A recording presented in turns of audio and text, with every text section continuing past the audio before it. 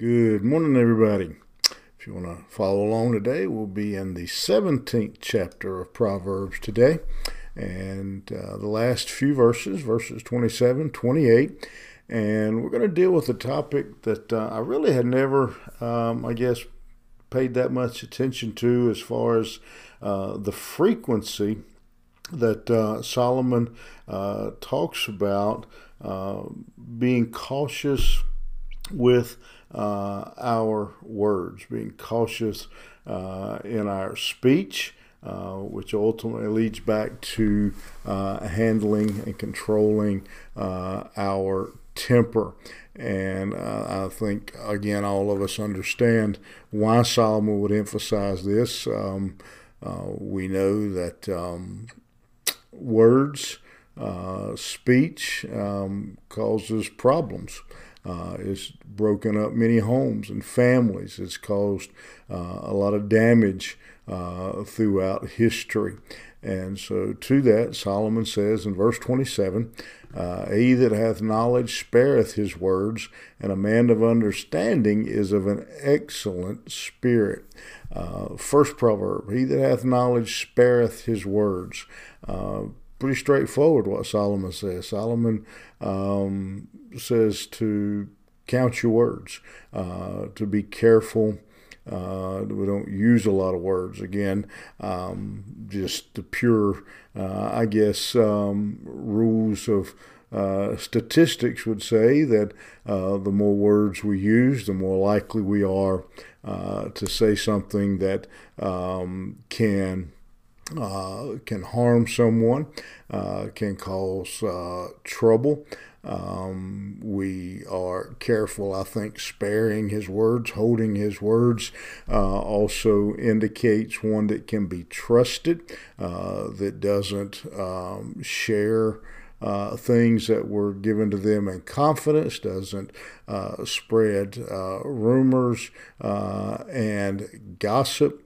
And he adds to that then that a man of understanding is of an excellent spirit.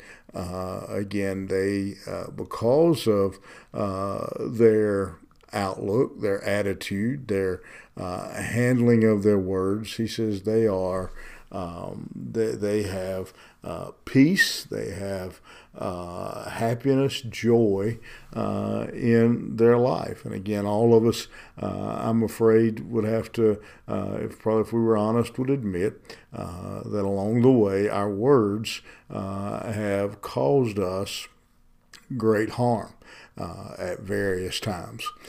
Verse 28 says, even a fool, when he holds his peace, is counted wise, and he that shutteth his lips is esteemed a man of understanding. Even a fool, when he holdeth his peace, is counted wise. I may not get it exactly right, but there's a saying that you've probably seen before on those signs or heard somebody say, better to keep your mouth shut and be thought a fool than to open it and remove all doubt. That's what Solomon says. Solomon says if you keep your mouth shut, you can be crazy as a loon. You can be a foolish man, and people won't know any different. They will assume at least they won't know you're a foolish man. They may not think you're wise, but at least they won't think that you are a foolish man. And again, he says, and he that shutteth his lips is esteemed a man of understanding. And so again, we have this picture of a man who is satisfied, man who has an understanding of things because he keeps his words to a minimum. I remember a little lady that I pastored who would say we've got two ears and one mouth, so we can listen twice as much as we talk.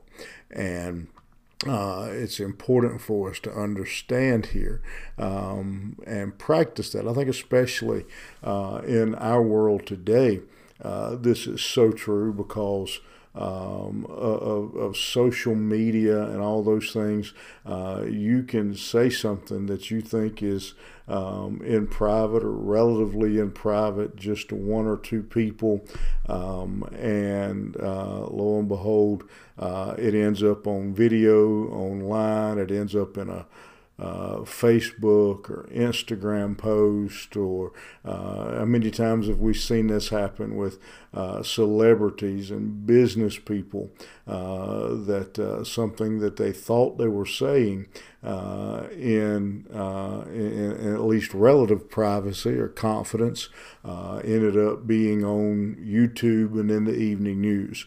And so I think it's probably more important than it's ever been that we are cautious in measuring our words carefully, that we're very cautious to make every attempt to only don't say it if you wouldn't want it on the evening news, because it may just be there. And words can destroy our homes, our relationships, our workplace. We need to remember that as we talk, and the things that we say and the damage that they possibly could do. You think about that, and we'll see you back here tomorrow morning.